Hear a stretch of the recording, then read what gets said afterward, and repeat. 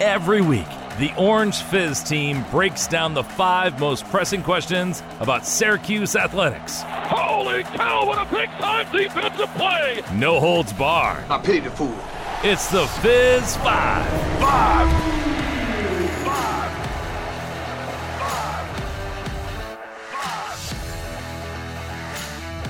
Welcome back to another edition of Fizz 5 with Ian Unsworth. I'm John Eads. So glad to be back with you guys, Fizz Nation, for another episode here. We are about 2 weeks away from football season, so we're going to dive into all things football today, make it very football-centric, what's going on in camp, looking ahead to Syracuse's schedule because the AP poll came out recently, and we're going to analyze the strengths and weaknesses of Syracuse's team, but not necessarily about the strengths and weaknesses, more so what other teams are going to do against those strengths and against those weaknesses. And then we'll get into breakout player picks for both the offense and the defense. And we'll finish out with an interesting question, courtesy of one of our staff members, Ethan Frank. Which program, Syracuse football or Syracuse basketball, has more pressure on it to win this year and to win big? We'll get into all of those things and much more on Fizz 5. But let's start with our first topic. What's the latest with Syracuse football in fall camp? Number 1. All right, so fall camp about midway through, 2.5, about 3 weeks in, couple left. And like I said, 2 weeks until Syracuse kicks off against Louisville in a very anticipated 2022 season. And Ian, kind of the sentiment coming from camp is that a lot of the young studs are making a lot of plays, but on top of that, there's been some injury issues with this team. But the main goal is to try and get out of fall camp without the long-term injuries. You can have the little bumps and bruises along the way. And so far, Syracuse has managed to do that. Hopefully, and all things considered, Syracuse has kept the team healthy throughout the first couple of weeks. You expect there to be minor injuries, maybe a wrist sprain, a bone bruise. Those things happen when you've got the pads on, you're hitting, you're scrimmaging. Syracuse is now approaching, or actually team scrimmage number 2 happened today, Saturday, August 20th, when we're recording this. So those things are bound to happen. That is football. It's a physical game. You expect little minor knocks, scratches to pick up. But compared to other teams and some who we're going to talk about throughout this Fizz 5, Syracuse as a whole has really done a good job of keeping its players healthy. And Sam Hartman, Wake Forest quarterback, out for the season. Like that is something that Syracuse could not have, although there is depth in the quarterback room. You look at the other position groups where there isn't that sort of depth, the D line, the receiver group.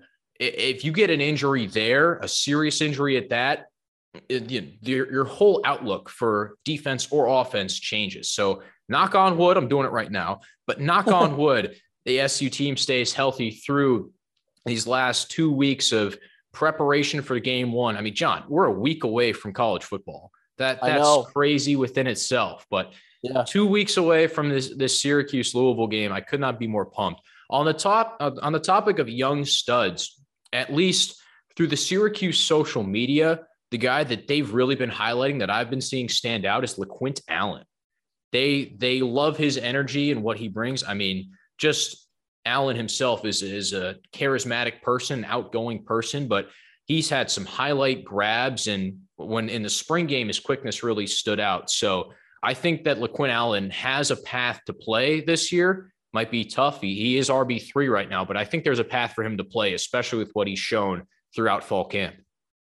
He's giving Juwan Price all he can handle for that RB2 spot, the New Mexico State transfer, who I was really high on coming in and has a game that's complementary to Sean Tucker. But from all the tea leaves I've been reading, he's been getting most of the reps with the number 2s. And, he brings a different kind of skill set to the table that Sean Tucker can't. Obviously, a spectacular player, top 15 in all of college football. But I think LeQuint Allen brings a little bit more of a receiving threat to this offense and to this passing game than I think Tucker can. And I think he can get really used creatively, especially in the 2 running back formations, split back formations, and can really put some defenses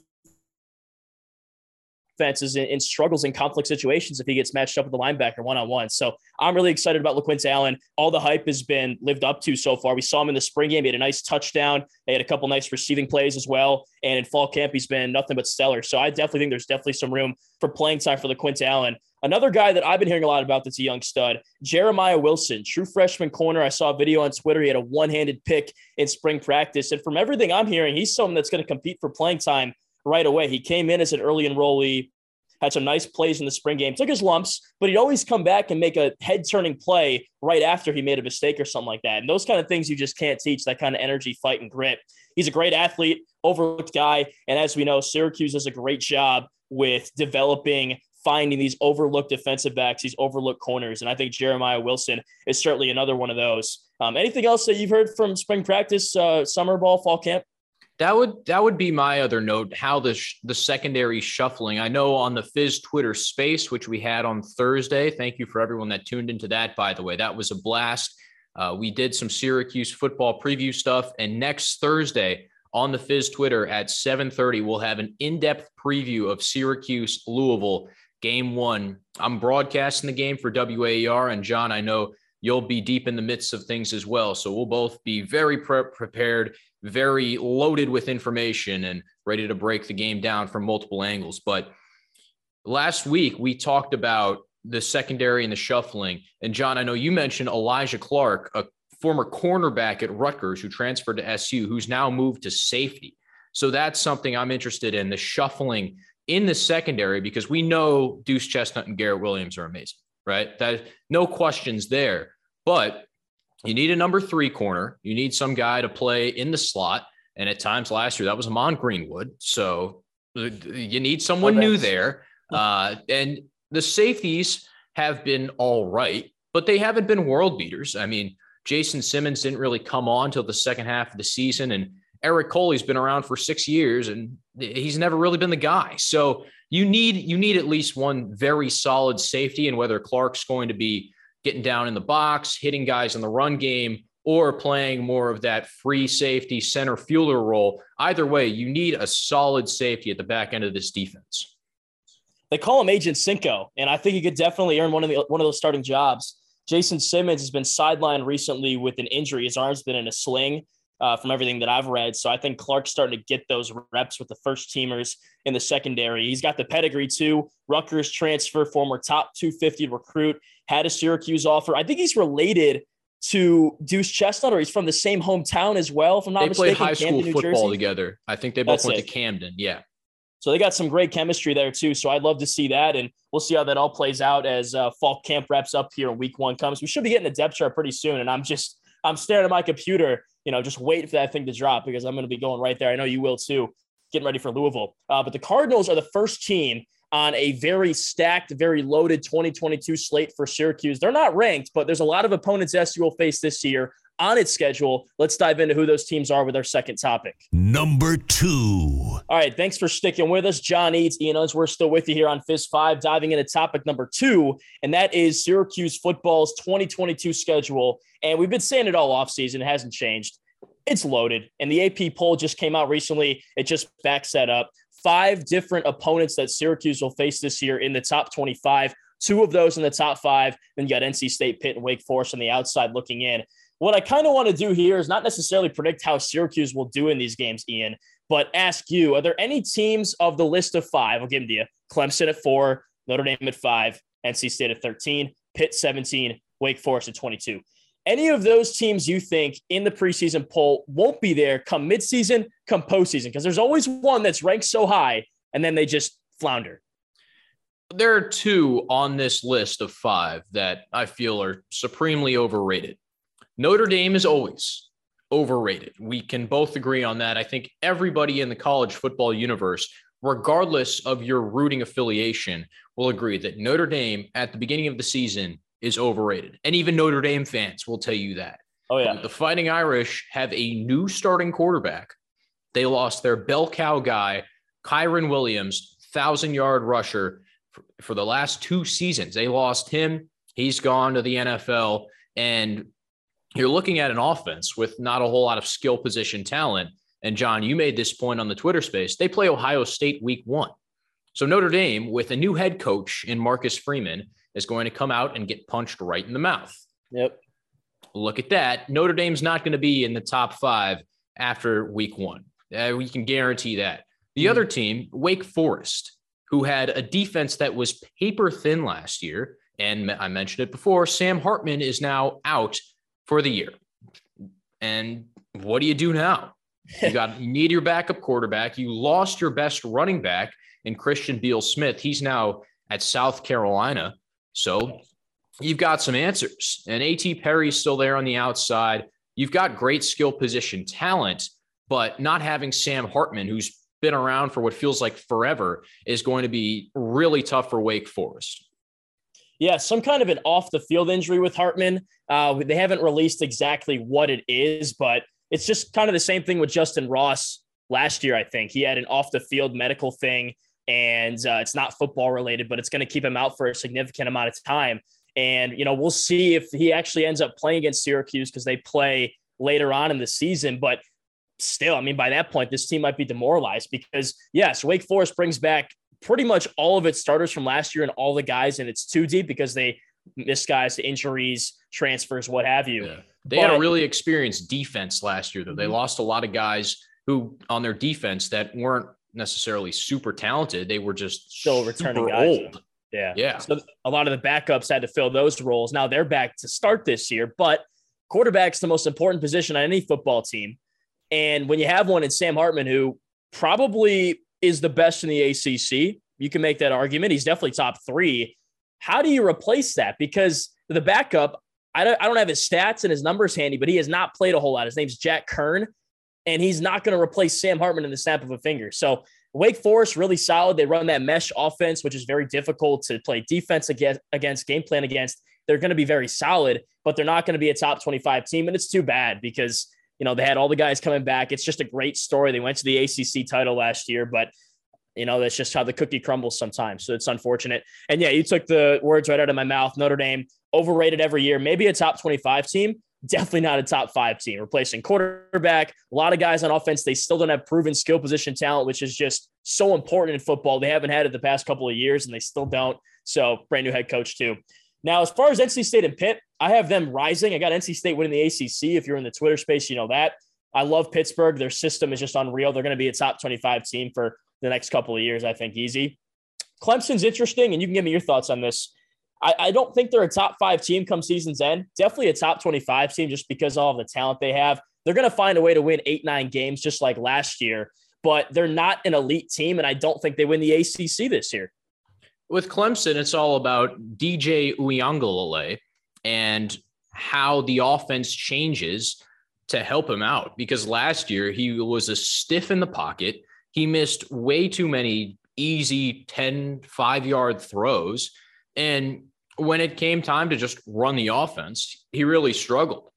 When he came in 2020 for Trevor Lawrence, there were no expectations, right? The guy was just play football. That's what they told him. And he did a pretty darn good job. So what I've heard is that Clemson's going to try to help DJU out by moving the pocket a bit more, letting him use his athleticism. They don't want him to be Cam Newton and run the football a whole lot, but if they let him use his athleticism, get off platform a bit more, maybe that helps. And if Uiagalelei turns out to be a total mess, then they've got Cade Klubnik, a very highly rated freshman, waiting in the wings. So we'll see what happens there. Defensively, Clemson also lost one of its best DNs.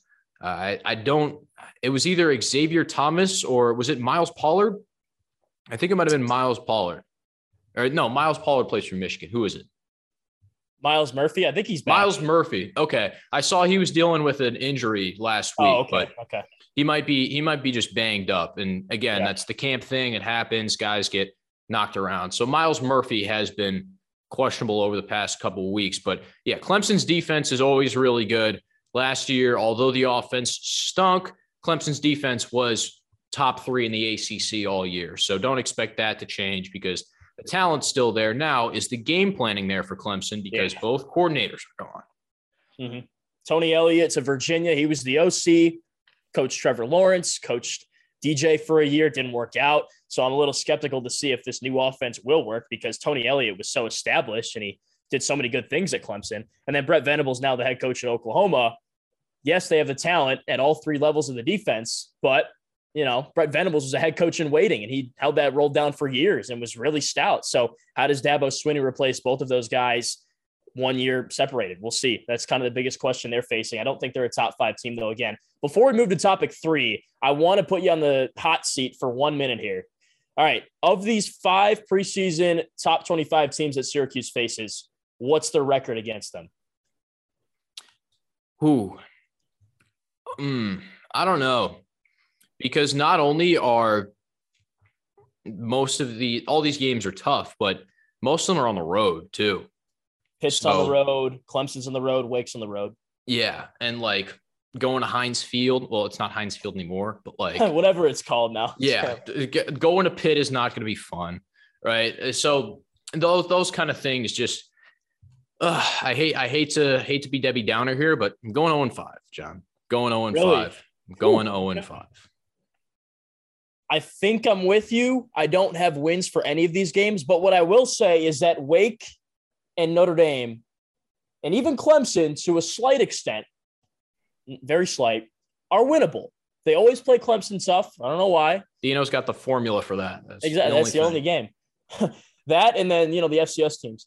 Notre Dame at home, evergreen offense, first-year head coach, maybe middle of the season. But the thing is, I don't know how well Syracuse can play late in the season against Pitt, against Wake, because of the 4-game stretch they're going to endure with NC State, with Clemson, with Notre Dame. The team might be gutted by then, and they won't have opportunities to even compete in these toss-up games against Wake and maybe even Pitt, if you want to consider that a toss-up game. But I'm with you.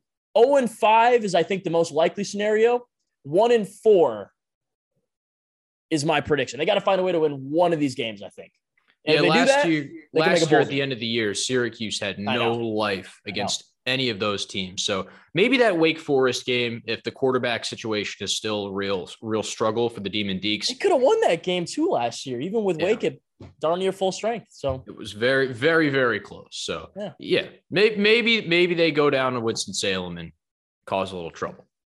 If you have an answer for that question, how well Syracuse will do against its top 25 opponents this year, there's 5 of them, let us know at Orange Fizz on Twitter, at orangefizz.net online for all of our content daily. Let's move to topic number 3, bringing it back to the Syracuse team, analyzing the strengths and weaknesses and how teams might look to expose those this season. Number 3. John Eads, Ian Unsworth still with you here on Fizz 5. And now we're going to get back into SU.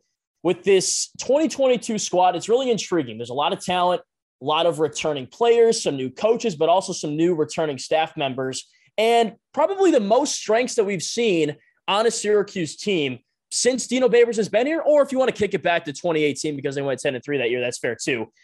3 strengths that we see with Syracuse this year specifically. Let's start with number 1, the run game. Obviously, Sean Tucker back, a lot of the offensive linemen back. Syracuse was one of the best, actually it was the best, scratch that, rushing team in the ACC last year with Garrett Schrader, with Sean Tucker. My question to you, Ian, is to put your coach hat on, put your AT&T headset on here. What are you doing as, say, Brett Venables, who's no longer at Clemson, but he's a D coordinator, used to be, just roll with it.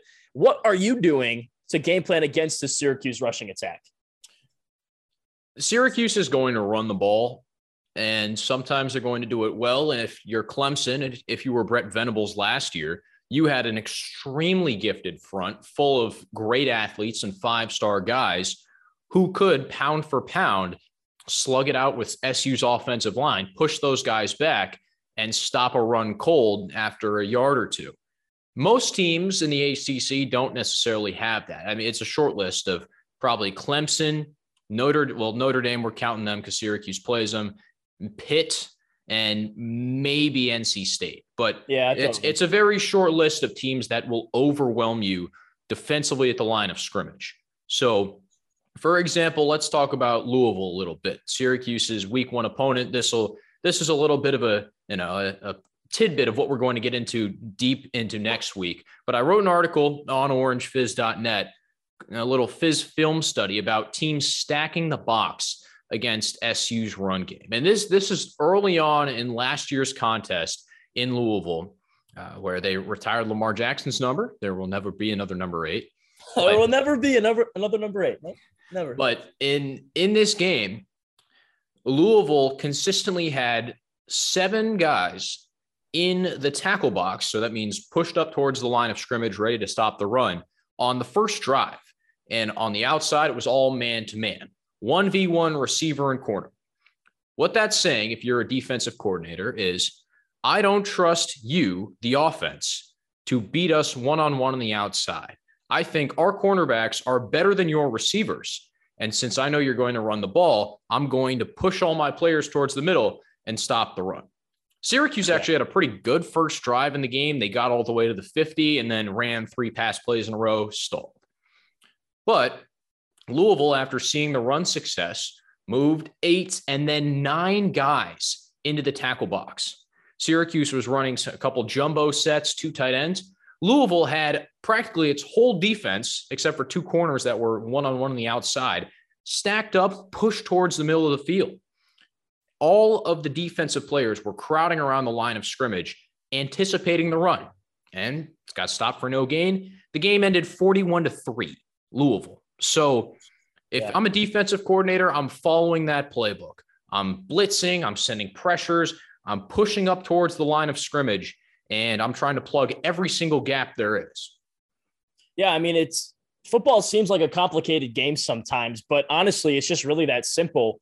Put guys in the field that can take up the inches laterally and vertically across the field, and you're going to stop what was the Syracuse offense. Now, the question is, can Robert Anae bring in his air raid system, open up that box, make defenses respect Garrett Shrader, respect this passing game, which will then allow Sean Tucker and the offensive line and the wing blockers and the tight ends to have some success between the hashes? That's really the big question that Syracuse needs to have. That's the rebuttal for stacking the box, for stopping that Syracuse run game. So the run game coming into this season, absolutely a strength for Syracuse, but Sean Tucker's not catching anybody by surprise anymore. Garrett Shrader, he's not catching anybody by surprise anymore either. Now, Syracuse does add Chris Elmore in. He's going to help a lot with this run game as a wing blocker. He's like a 6th offensive lineman essentially on the field, so that definitely helps. But if you want to be successful this year, if you want to flex your big bicep, which is your run game, you're going to have to develop your tricep, per se, and develop a passing game to make defenses respect that. So that's strength number 1, how defenses might plan to stop that. Strength number 2, other side of the football, second level of the defense, linebackers, cornerbacks. Everybody knows about Mikel Jones. Everybody knows about Stephon Thompson, Deuce Chestnut, Garrett Williams, yada, yada, yada, yada. What nobody knows about is who's going to be playing in front of those guys. Who are the big fellas along the front that are going to shut down the run game, make life easy, allow for these playmakers that Syracuse has in the back end of this defense to do what they do, and that's make plays. The question is, how much can these linebackers and corners do to help out a defensive line it's thin, not a lot of depth, and figures to struggle? What are opposing teams doing to beat these playmakers Syracuse has in the back end of its defense, Ian? Well, you don't attack them. People don't throw towards Garrett Williams anymore. That's why Deuce Chestnut had such great opportunities last season to make plays. He did. He got beat a couple times too. That's the life of a cornerback. It's going to happen. Sometimes you get beat. But Deuce flashed because he had so many opportunities to make plays on the football. People didn't throw it towards Garrett Williams because he was locking it down. Great PFF coverage grades the entire season, 10 pass breakups, great numbers. And Williams is back because he personally was not happy with how his season played out. He had some injury problems last year, and they were minor things, but the hamstring, if you get it early in the season, it'll stick around because you're still moving. Oh, yeah. Doesn't have time to fully heal. All that being said, how do you keep the ball away from cornerbacks if you're an offense? How do you keep it away from linebackers that move extremely well side to side laterally? They rush the passer well. Marlowe Wax and Stephon Thompson both were in top 5 of Syracuse sack leaders. You run the football. You go straight up the middle. You attack that defensive line, which is the weakness of the team, where they don't have people movers. They don't have big bodies. There's no 300-pound dude that's, been sitting around waiting in the wings to take over for Josh Black. No, Syracuse has some small guys playing up front. So opposing teams should hope that their offensive line can get really good push early on and they run the football, wear them down. I go back to that Duke game in 2020, right? It's Duke, but the Blue Devils moved the football because their offensive line was better that day. Syracuse turns running backs nobody's even heard of into superstar, especially in 2020. Maybe not so much last year, but definitely in 2020. You think of Liberty's running backs, didn't matter who was running the ball that game. They were going off. Shedro Lewis. Yeah. Shedro Lewis. That name is ingrained in my brain. And he didn't do a thing in 2021. Yep. You won't forget those names. So how does Syracuse find a way to get teams to third down? I think that's the rebuttal to that game plan. You need to get these squads to 3rd and 5 and further. That's when you're going to force teams probably to pass the football. And that's where Syracuse is strong. Their corners are good. Their safeties are solid. Linebackers extremely good. Mikael Jones is a spy. Wax Thompson blitzing off the edge, running those stunts, getting crafty. That's where this defense was good last year. That's where they're going to be good again this year. I know you got nobody on your D-line, but if you can have guys that can just play within the system and allow for your playmakers to be the guys that they are, to be the dogs, then do that. That's all you need. And the defense has the help of the 12th man. It gets very loud in the dome. Mm-hmm. Teams do struggle with that because it's a different kind of noise than it is playing outside. It all hits the roof and comes back on top of the players, and it's tough to hear. Yeah, I don't know statistically what it was last year, but Syracuse was really good on third down in the dome. And even towards the end of the season, when even there were like maybe 20,000 people in there, it doesn't matter. It gets loud. And the defense really came to play, especially in the dome. Not so much on the road, but especially in the dome. And that's important. There's a lot of big games there this year.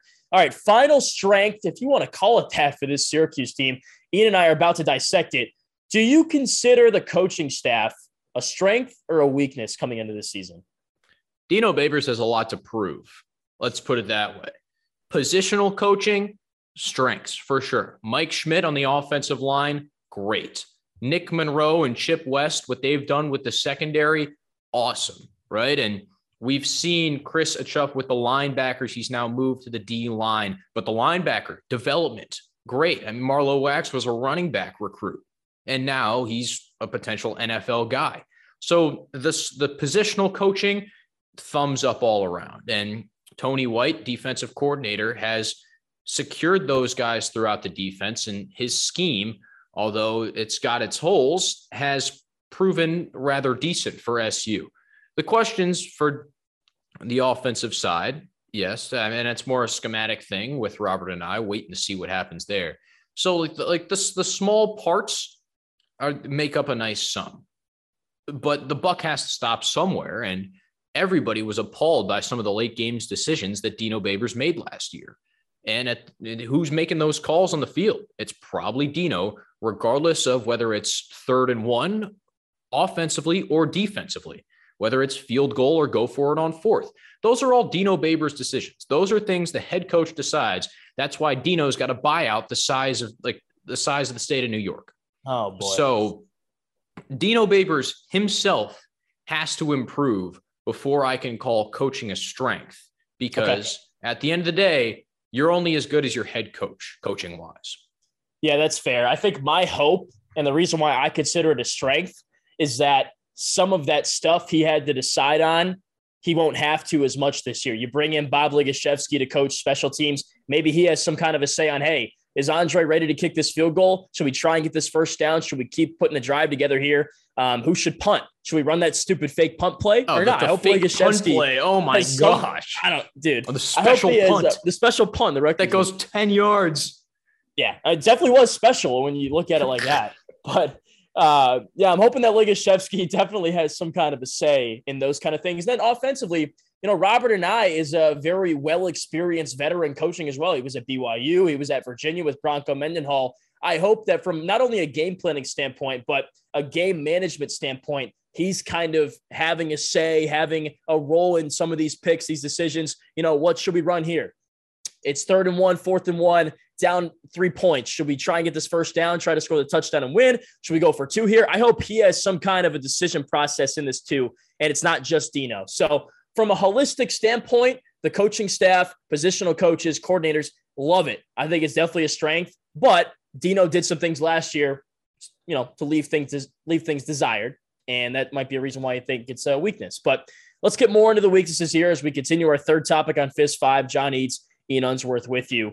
The D-line, we kind of just touched on this a second ago. Obviously a weakness with this team. And we talked about how teams will game plan against it.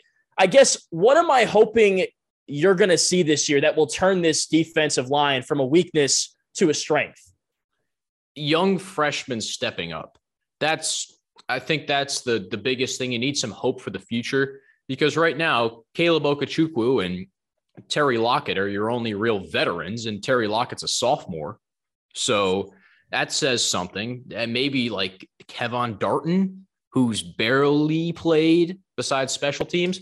So you need guys who are young to pick up that experience. And hopefully down the line, in 2-3 years, we're looking at Dennis Jaquez and Francois Knowlton with 40 more pounds of muscle on them. And, that experience, the grizzled veterans of the ACC now, and those dudes are really ready to tee off on some offensive tackles. So with the D line, they're not going to be great. We just have to accept that fact. But if the young guys can consistently contribute in some way, it lets you know that, hey, these guys are being developed well, and ultimately they're going to work out in the system. In a 3-3-5 defense, I think there's only so much of an impact defensive linemen can have. Yeah. You think about Cody Roscoe last year. He exploded. He came out of nowhere. And I think he hit the ceiling of what a defensive end, a defensive lineman can do in this system. So the way I think this position group goes from a weakness to not even a strength, but just being serviceable, is that you don't be a detriment to the team. You fill the gaps you have to fill.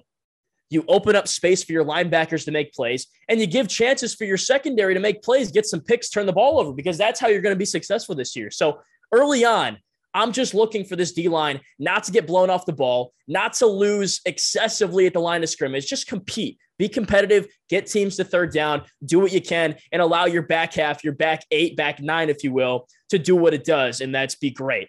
Moving to our final weakness, which we've already touched on as well, and it's pretty obvious. It's the passing game. It was a weakness last year. Dino Babers has done things in the offseason to try to alleviate some of that, bringing in Robert Anae, bringing in a couple of intriguing transfers. At what point will you, one, think this passing game is taking the next step, and two, think it's time to move on from Schrader and maybe turn the things over to somebody else in this quarterback room? Well, those are the extremes per se. If, first of all, not calling 4 verts on 3rd and 4 will help the passing game improve. Robert Anae hopefully has a bit more feel than Sterling Gilbert, who I don't think did a whole lot of much. His offense was not sterling, I'll tell you that. So if Anae can help Schrader get easy throws early on in the game and get his confidence up, I think that's how you build the passing game going forward. Schrader's throwing motion is a little janky. I was watching that Louisville game yesterday for the Fizz film study, and I mean, it didn't look like the dudes I was seeing in NFL preseason. So that's one thing. Maybe he's worked on mechanics with Jason Beck a little bit, and that'll help him as well. But getting him those short throws, letting him build up his confidence before you ask him to throw 20-yard ins, deep balls constantly, because when Tommy DeVito was running the offense, what'd they do? They threw deep balls and they threw 2-yard passes, and neither of them worked. So you need a mix of passing plays to get the offense humming and hopefully get Schrader feeling comfortable throwing it all over the field. Now, if he's unable to do that, and if his completion percentage is close to 50, and you look at a team, it was last year, but if you can look at the Syracuse offense and tell that they have no desire to throw the ball in any way, shape, or form, you got to look at Carlos Del Rio Wilson, who's a legitimate arm talent, and say, all right, what can you do for us? Syracuse isn't, you'll have a couple of games, maybe 3, 4, 5, you have the Wagner game nestled in there where you're going to see some stuff from those backups, guaranteed. And maybe that UAlbany game last year was where things began to shift for Dino Babers. So right, you never really know. Yeah. I mean, I just wish that Justin Lamson was healthy because he looked so good in the spring game. It seems like he has the best of everything you'd want in a quarterback. He's got the athleticism of Schrader. He's got a little bit of that arm talent that maybe Carlos Del Rio Wilson has and is shown on film in high school and the limited time he's played at Florida in the spring game and practices and whatnot. So, yeah, I mean, it's kind of crazy. You got Schrader coming back. He's the incumbent guy. He knows his offense well. But if he can't get the job done, you got to turn to somebody else because this is supposed to be your guy for this year, maybe next year as well. And even if this new offense is doing nothing, maybe he's just not the guy for the job. So we'll see. I mean, he's going to be the starter for sure early on. definitely taking that first snap, that first drive against Louisville. And we'll see if this new offense, the new game plan, kind of like Carter Bainbridge was talking about at our Twitter space on Thursday, can help Schrader at all. But speaking of that offense, speaking of that passing game, we're going to get into breakout players with our fourth topic here. And spoiler alert, Ian and I both think it's going to be somebody from the receiving room that breaks out this year on the offensive side. Here's topic number 4. Number 4. All right, Dino Babers and company hoping for a breakout season from the team and from the offense. To do that, Ian, they're going to need some breakout players within this offensive room, and we both think that's going to come from the passing game via the wide receivers, the guys that catch the footballs. So I want to ask you, who do you think is the most likely player to enjoy a breakout season this fall? Last year, Courtney Jackson was the number one after Taj Harris left. So can't really say he's going to break out. You need more from him, yes, but Courtney Jackson's on everyone's radar. Let's put it that way. Yeah. I think it's actually going to be a freshman, Donovan Brown, who gets more playing time as the season goes on and on. He did some really good things in the spring game. A couple of deep catches, a couple of screen passes where he went for the tunnel, broke towards the middle of the field, and found his way down for a first down, maybe a bit more as well. You need guys like this, freshmen, to step up and play well.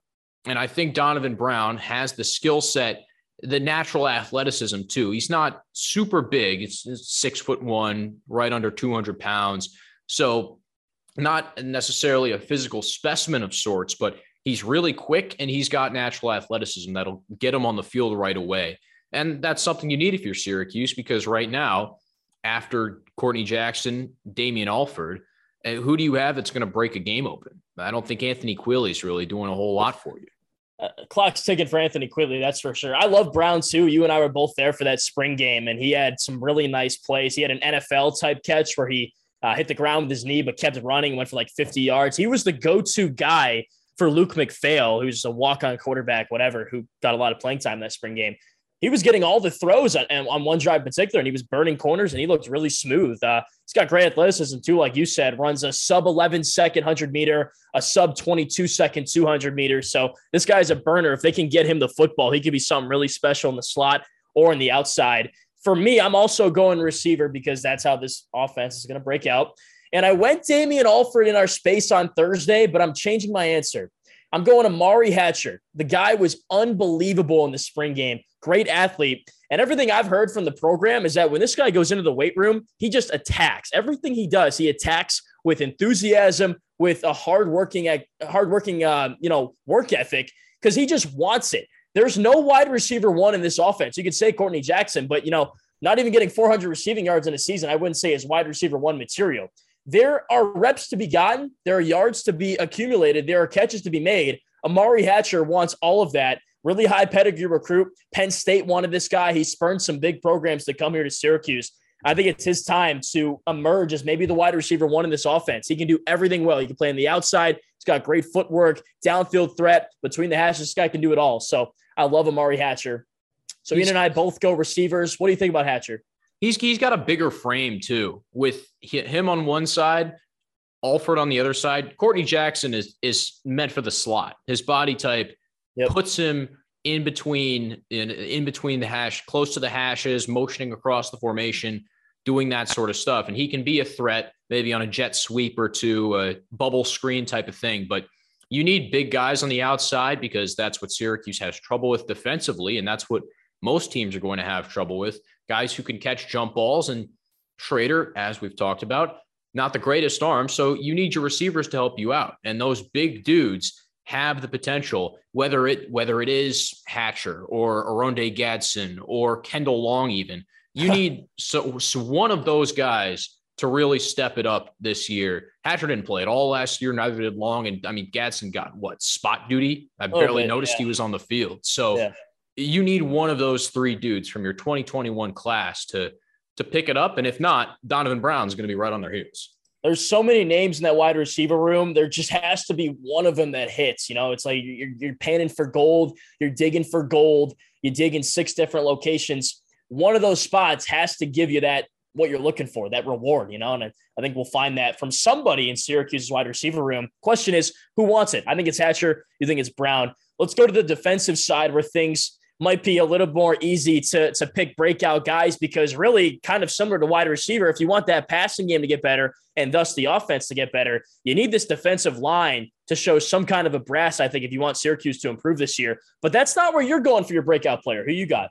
Well, it was going to be Braylon Oliver. I was very hyped about Oliver. He had a pick in the spring game, and coming from Louisville, who better to know the stuff that Scott Satterfield's team's going to be running, maybe pick up on a call or two. If you hear, if Braylon Oliver hears something that he recognizes from last year's practices out of Malik Cunningham's mouth, Syracuse is stopping that play.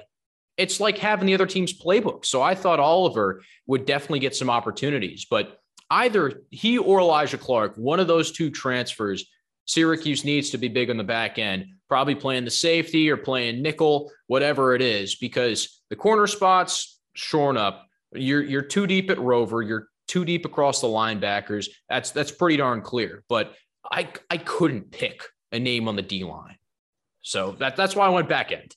That's fair. I mean, I wouldn't completely take the chips out of the pile in terms of Braylon Oliver. He's definitely been getting a lot of run with the twos I've been hearing in practice, but right now it's Elijah Clark that's kind of grabbing that spot behind Jason Simmons, or I guess maybe even Jason Simmons' spot now at safety. So keep an eye on Oliver for sure. Great athlete. I am going to go defensive line because it's time for this guy. Caleb Okechukwu entering his 5th year with the program. No returning starters along that defensive front. He got a lot of time last year, over 250 snaps along the defensive line, the most of any returnee. And it's his turn to lead this position group, kind of because he has to, because there's nobody else really back from last year besides Terry Lockett that knows what goes on during a college football game. So it has to be Caleb Okechukwu. He showed some nice plays last year. He helped out with a safety in the Ohio game, was in the backfield for a couple TFLs and a sack or two. But now's his year to pop more, have a bigger role in this defense because the clock's ticking for him. So I think it has to be Caleb Okechukwu, and I'm very excited about that. John Eads, Ian Unsworth with you on Fizz 5. One topic to go, our 5th topic, and we're going to make it a little fun. We're going to ask a little question. Feel free to chime in with your answers as well at Orange Fizz on Twitter, orangefizz.net for all of our content. Which program, Syracuse football with Dino Babers or Syracuse basketball with Jim Boeheim, is under more pressure to win in 2022? We'll debate that with topic 5. Number 5. All right. You know the question, Ian. Which way you going with this? Dino Babers on the hot seat more or Jim Boeheim this year? It's got to go football. And Jim Boeheim had the worst season in his coaching history last year. But it's Jim Boeheim. The dude could be around for forever. Jim Boeheim could fire John Wildhack right now. Oh, man. I mean, what do you think? Could that not happen? Could that not realistically happen? Hey, Jim Boeheim could run for the mayor. He could take Ben Walsh out as mayor of Syracuse if he really wanted to. That I can see. So he's not going anywhere. Regardless of how bad the team turns out to be, if all 5 Syracuse freshmen flop, he's going to be fine. I don't think anyone's wavering their support of Syracuse basketball. I don't think anyone's not going to throw their money towards the NIL collective because of, Jim Boeheim. Syracuse basketball is going to be fine.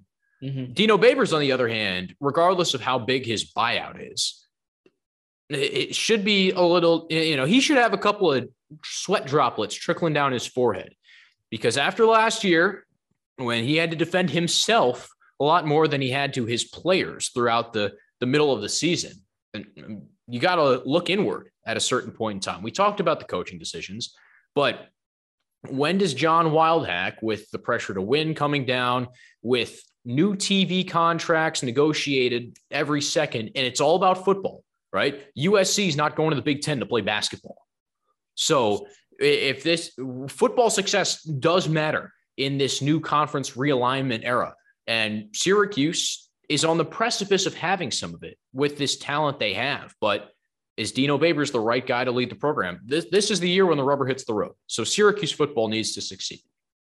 I don't think really either coach is under that much pressure to win this year, which might be crazy to hear. But I mean, think about it. Jim Boeheim, like you said, he's established. he's kind of coming towards the close of his career at some point, we think.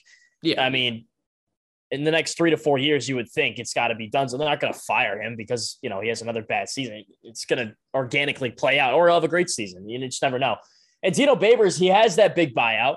I think people understand the schedule they're facing this year is just so hard. They have all this talent. The talent, a lot of it might be back next year, and I don't really care about next year right now. What I'm saying is that, it's tough. I know this is the most talented team that he has, and if they flop, it's not a good look for him. It's not a good look for the program. But you got to think about the new coaches, the schedule they have, and that buyout as well. I think he's going to be under an insane amount of pressure next year. 2023 is Dino Babers' make or break year. Not this year, I think. But he needs to do things this year to alleviate a little bit of that heat, to make it a little more cool on his seat and cool in the room. Does that mean winning 4 games and pulling an upset? 5 wins, making a bowl game?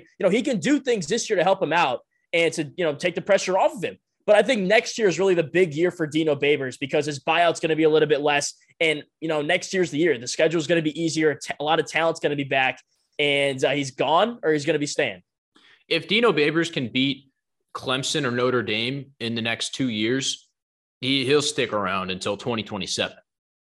Right? The two things keeping Dino around right now are the Clemson win and the bowl game. Right? So if he can pull off one of those big wins, the buyout. Yeah, and the buyout too, but the buyout comes because of the bowl season and the Clemson win.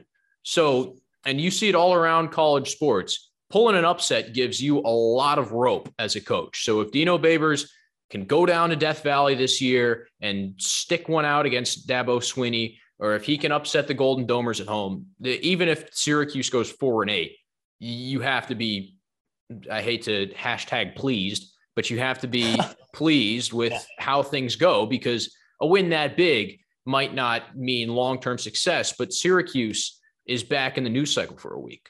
And when was the last time Syracuse football was important? 4 years, 2018. Yeah. Definitely. Or 2019, before they played Maryland, then they were important. A lot of people thought game day would come to Syracuse for that Clemson game. Man. But then they played the Terrapins. So, yeah. I mean, 2023 is the year, I think, for Babers. He should definitely feel the pressure this year, but they're not exactly putting the branding. Is that what it is? What they put on the horses when they're stamping them? You know what I'm talking about? Yeah. A brand.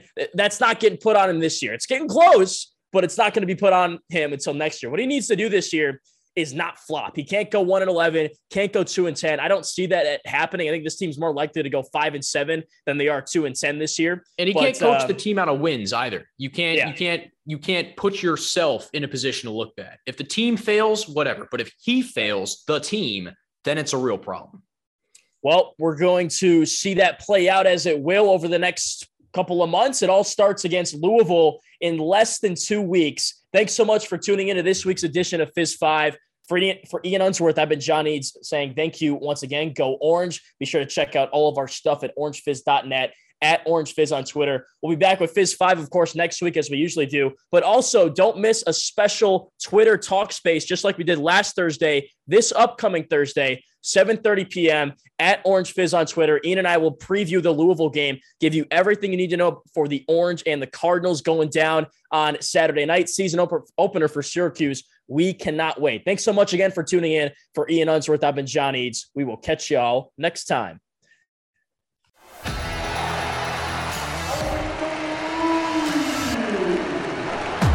And that's your Fizz 5. Listen next week. Subscribe, rate, and review. This has been an Orange Fizz production.